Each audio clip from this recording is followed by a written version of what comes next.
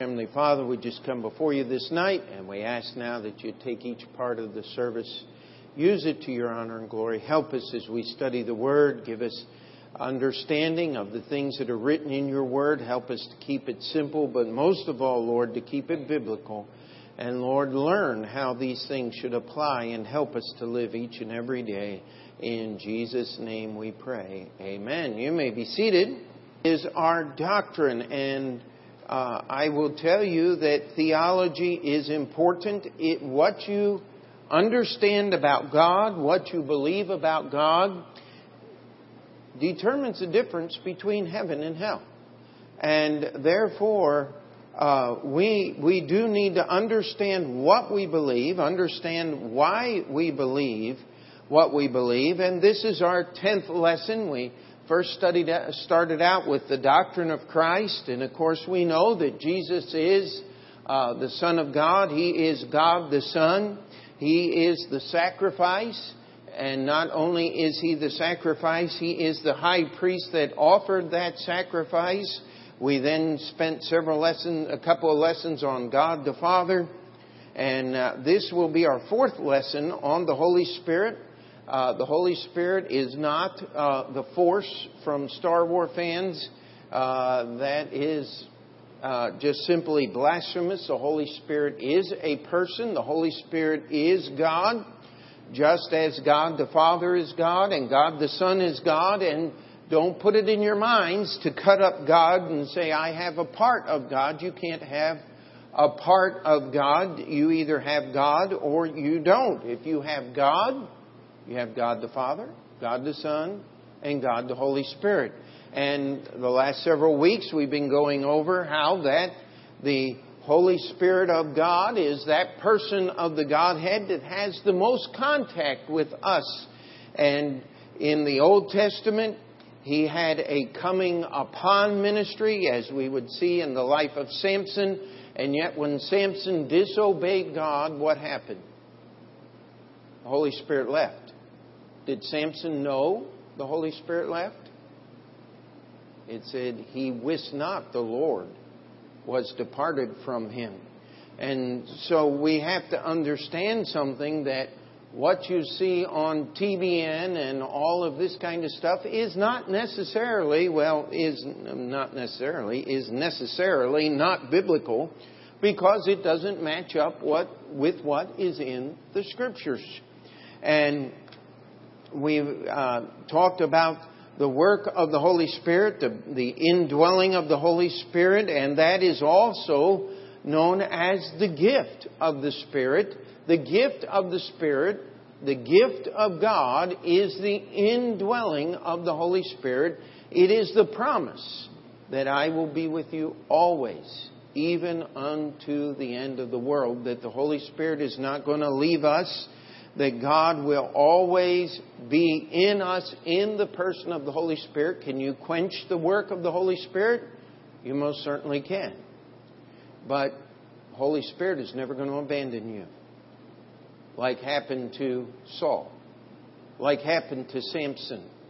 We'll never have to pray as David did in Psalm 51. Take not thy spirit away from me.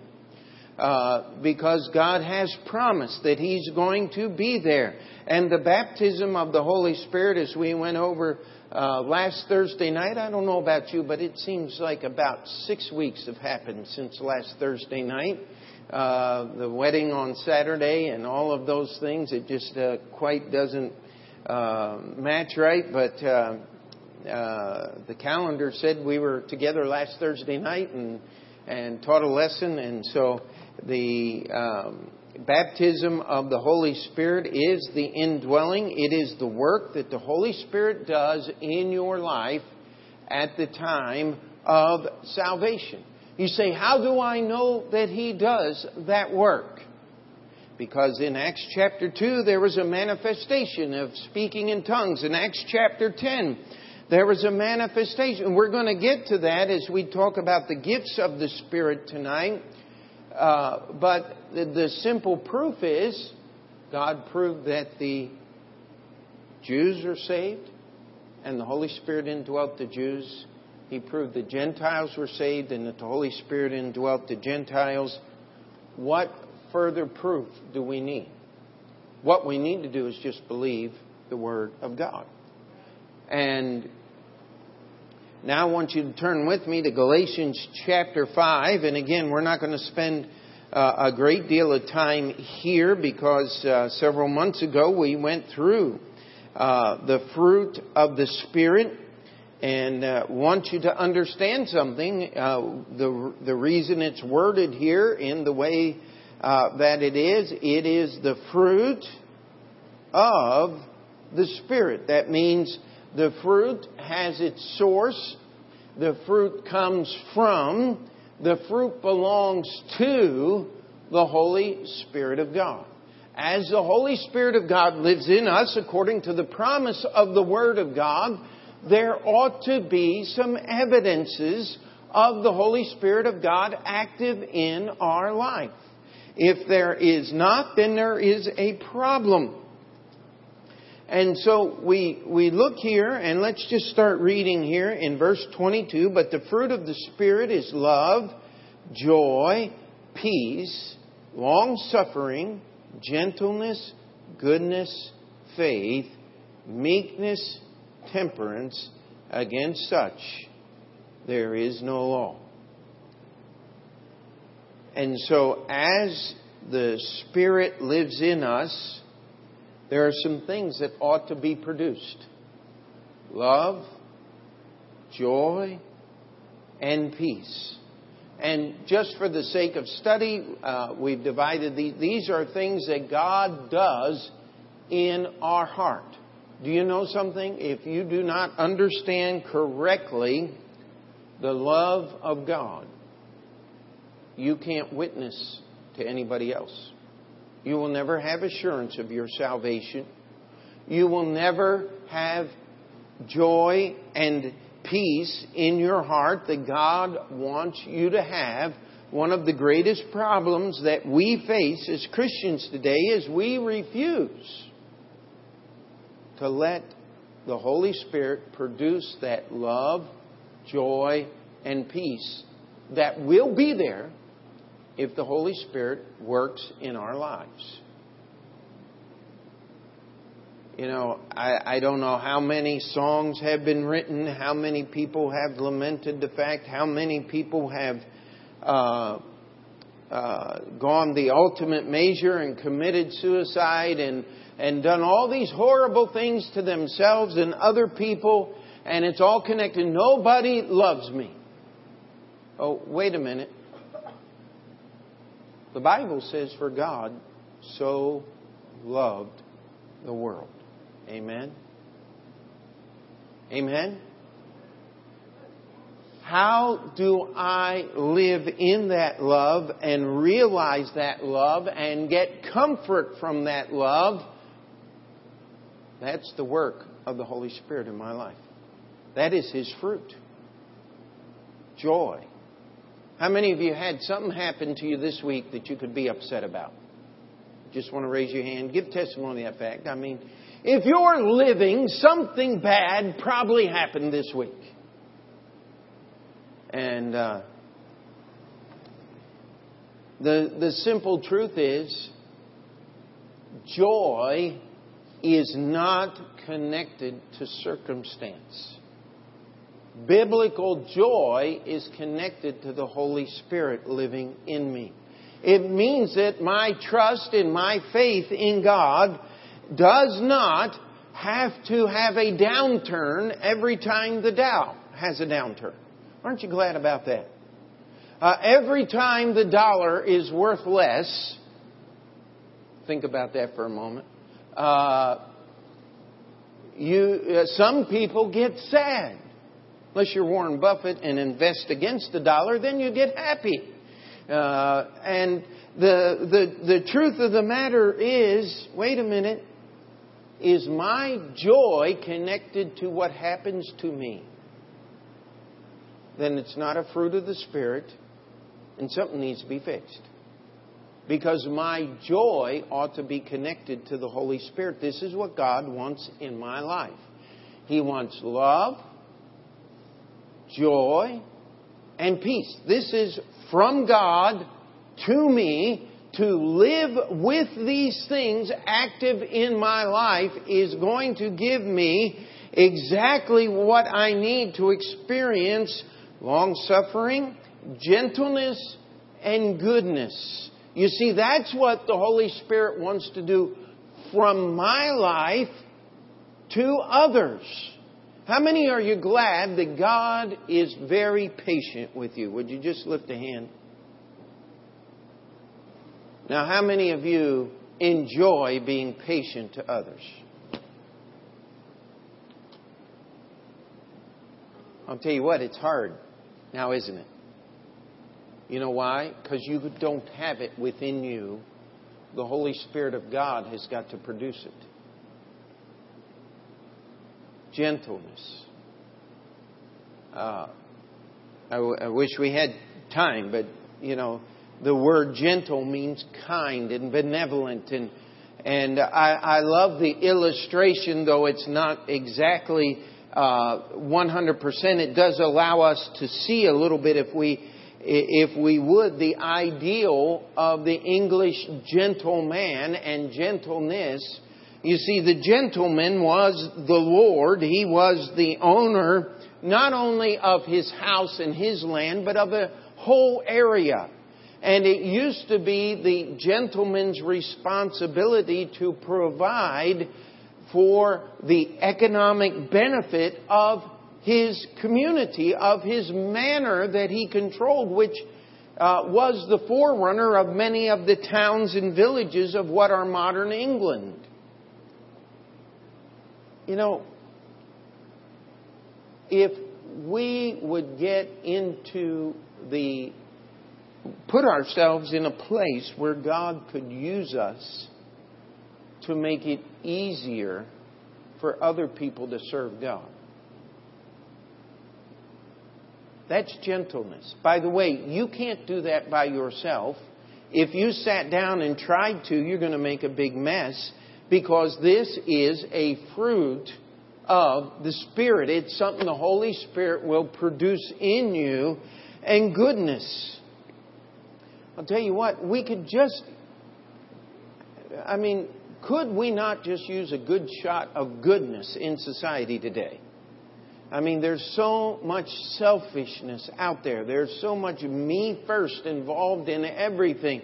There's so much desire to be personally gratified and have other people do things for me. You know what goodness is? What'd they say about Jesus? He went about what? Doing good. Wouldn't that be a wonderful testimony? You just do good. The Holy Spirit of God has to do that in you.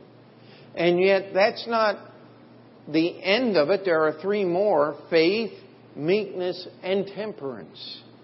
Now, when I allow God's love, joy, and peace to be manifest by the Holy Spirit, and am able, through the work of the Holy Spirit in my life, to express long-suffering, gentleness, and goodness to others, guess what? I'm going to have faith toward God, because what did Jesus say the 2 great commandments were? Love the Lord thy God with all thine heart, and thy neighbor as thyself. Those are the 2 commandments, are they not? Do you remember what the disciples said when Jesus began to talk to them about offenses and how that they would come, and it was better that a millstone were hanged about your neck and drowned in the sea? And the disciples said this. They said, Lord, increase our faith that we don't offend other believers.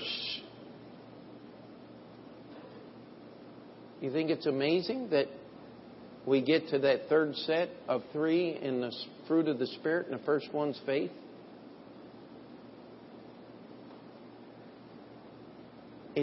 The Bible says that we are to have confidence toward God in the day of judgment. You know, most of us, when we think about standing before God, what do we think about? every wrong thing that we've ever done, and we stand there in fear and trembling and wondering what in the world God is going to do with us. No, faith gives us confidence so that He can use us in His service. Meekness, again, very short definition. We won't go through all the purpose. It's operating under the authority of another. I am meek when I do what God says. Moses was being weak when he stuck his finger in Pharaoh's face and said, "Let my people go." Why? Because those weren't Moses' words. Those were God's words. It was God's direction. And you'll see Moses as an example of meekness. And we need to operate. Meekness is forgetting about me and operating on God's behalf. And temperance.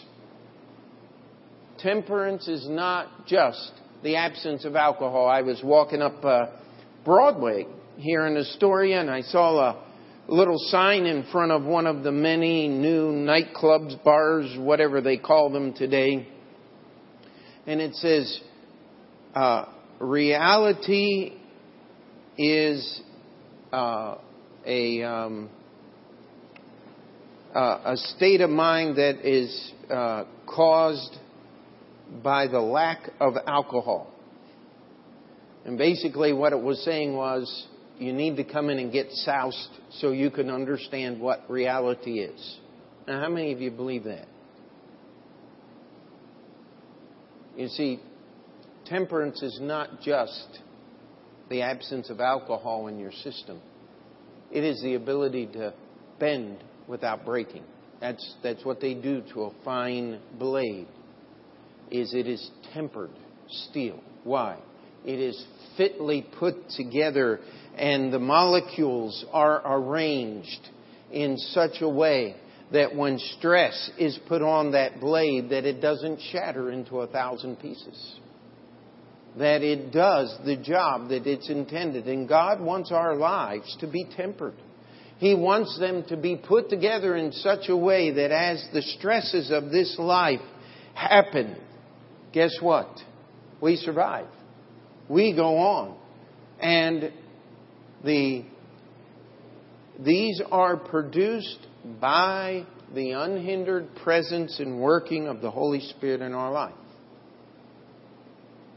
If anybody here is sitting here saying, "Wow, yeah, I got that under control. The fruits of the Spirit are in my life every day, every way. See me after church. You got a lot bigger problems than you could ever imagine." This is something we have to work on till the day we die. But who's going to work on it? See, if it's the fruit of the Spirit, which is what it says it is, then that's something that the Holy Spirit's got to work on. So it's not you getting more of the Holy Spirit or you helping the Holy Spirit out. It's you getting you out of the way so that the Holy Spirit can do what the Holy Spirit's supposed to do. This fruit belongs to the Holy Spirit. It's produced by the Holy Spirit. If the Holy Spirit can work in our lives, those things are going to be there. If He can't, it is we who hinders His work. You see, the Holy Spirit wants to be working in our life every moment of every day. And so, this is what God wants to do. And He's going to use the Holy Spirit to do it. In fact, He's going to use the Holy Spirit so exclusively that it doesn't belong to you. It still belongs to the Holy Spirit. And so we move on to our next, the gifts of the Spirit. And this is probably, in our modern day and time, one of the most misunderstood teachings in the Bible, and one of the reasons why we're going to spend some time here. Turn with me to John chapter 4 and verse 10. Jesus is speaking to the woman at the well, and she's just after the initial question where Jesus asked her for a drink, she says, "Why are you, a Jew, even talking to me?" And Jesus in verse 10 answered and said unto her, "If thou knewest the gift of God." Do you notice where he starts? If thou knewest the gift of God, and who it is that saith to thee, "Give me to drink," thou wouldest have asked him, and he would have given thee living water. Jesus said, listen, if you understood what the gift of God is, and who you're speaking to, that I can give you that gift, you would be asking me for that gift, and that gift is living water. And you go on through the book of John, and Jesus says that out of his belly shall flow living waters. This he spake of the Spirit. Acts chapter 2 and verse 38 says, "Repent and be baptized that ye may receive the gift." Let me just make sure I'm reading this exactly correct. Acts chapter 2 verse 38 there. It says, "And ye shall receive the gift of the Holy Ghost." This again is talking simply about salvation. The gift of Christ, the gift of God, is the indwelling of the Holy Spirit. It is salvation. Now I want you to turn with me to Ephesians chapter 4 and understand that God is interested in fulfilling His Word His way. And as He is going through here, let's just start reading here in verse 7. It says, "But unto every one of us is given grace according to the measure of the gift of Christ. Wherefore He saith, when He ascended up on high, He led captivity captive and gave gifts unto men. Now that He ascended, what is it but that He also descended first into the lower parts of the earth? He that descended is the same also that ascended far above all heavens, that He might fill all things." Now I want you to look at those next few words very carefully. And He gave, what's that next word in there? He gave some. It didn't say He gave gifts. It says He gave some.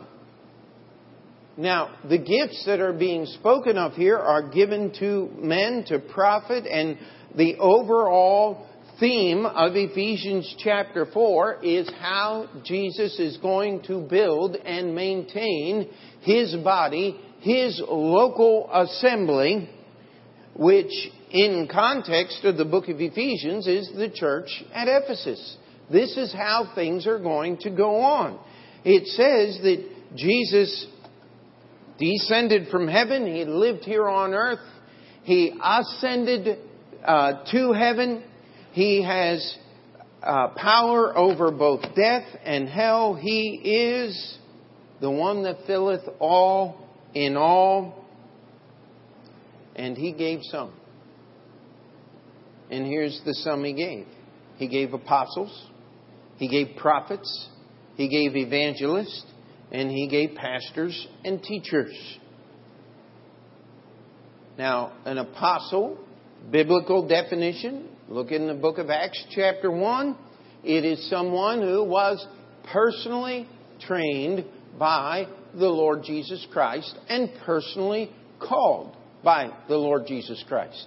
The Apostle Paul fits that definition, though as he gives his own testimony, he was one born out of due time. There are no apostles today. If someone came up and said, "I hold the position of apostle and I have direct revelation coming from God to you today," would you believe him? I'll read Galatians chapter 1. There's only one message of salvation. It's already written down. Read Revelation chapter 22. You go messing around with the words of this book, and you're messing with your eternity. You take out the words, your name is going to be taken out of the book of life. You add to those words, it says the plagues of the book of Revelation, and by the way, they are many, are going to be added to your life. And Paul put it in Galatians chapter 1. He said, if we preach any other gospel than that which ye have received, let him be what? Accursed. That means you count him as separated from God. Paul said, even if we change our mind, which Paul never did, by the way, because he was speaking under the influence of God. He said, the emphasis cannot be upon man. It must be upon God. So, this idea of an apostle giving us new revelation from God, we have it.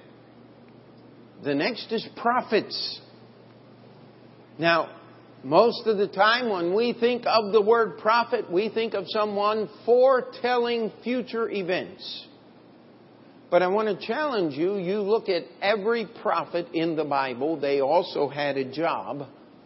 I love the play on words of forthtelling God's Word. What was John's message? Repent, for the kingdom of God is at hand. John was preaching God's Word. This idea of prophet and the idea of foretelling, giving future things, again, God's revelation is complete. We don't search to man or man's premonition or man's ideas about things. And one thing about every prophet that has ever prophesied, except God's prophets, is they're always wrong about something. Don't you love the book of Daniel? It is so accurate that modern day un-Bible believers, how do we say that? Bible non-believers, people who refuse to believe the truth of the Bible, said the book of Daniel is a history. It can't be a prophecy because no one could be that accurate. Correct? God can be that accurate. In fact, He's the only one. What was it? Nostradamus was one of the most well-known prophets of the medieval times, and I think he had like a 10 or 12% correct rating. Jean Dixon, if you're from the 60s, you'll remember her great claim to fame prophesying the execution of the assassination of John F. Kennedy. But she was wrong over 90% of her prophecies. The Bible says, if you're going to be my prophet, you got to be 100% accurate. It's written down. That's how we can tell the difference between true prophets and false prophets. It's amazing what people will believe. How many of you have ever heard of the Jehovah's Witnesses? I mean, they're everywhere. If you ever want an interesting study, study all the false prophecies of the Jehovah's Witnesses. I will warn you about this. You'll do a whole lot better just studying the true prophecies that are in your Bible. Amen? You're not going to convince someone who believes in the Jehovah's Witness religion that it's wrong by just telling them all the wrong prophecies. You see, if you'll reject this, you'll believe anything. You even believe Sun Myung Moon or Herbert W. Armstrong or some of the other quote-unquote prophets of our age. The simple truth of the matter is God gave some prophets, and those are some great preachers, I believe is the simplest way. I mean, there are just some preachers out there that have incredible gifts. Brother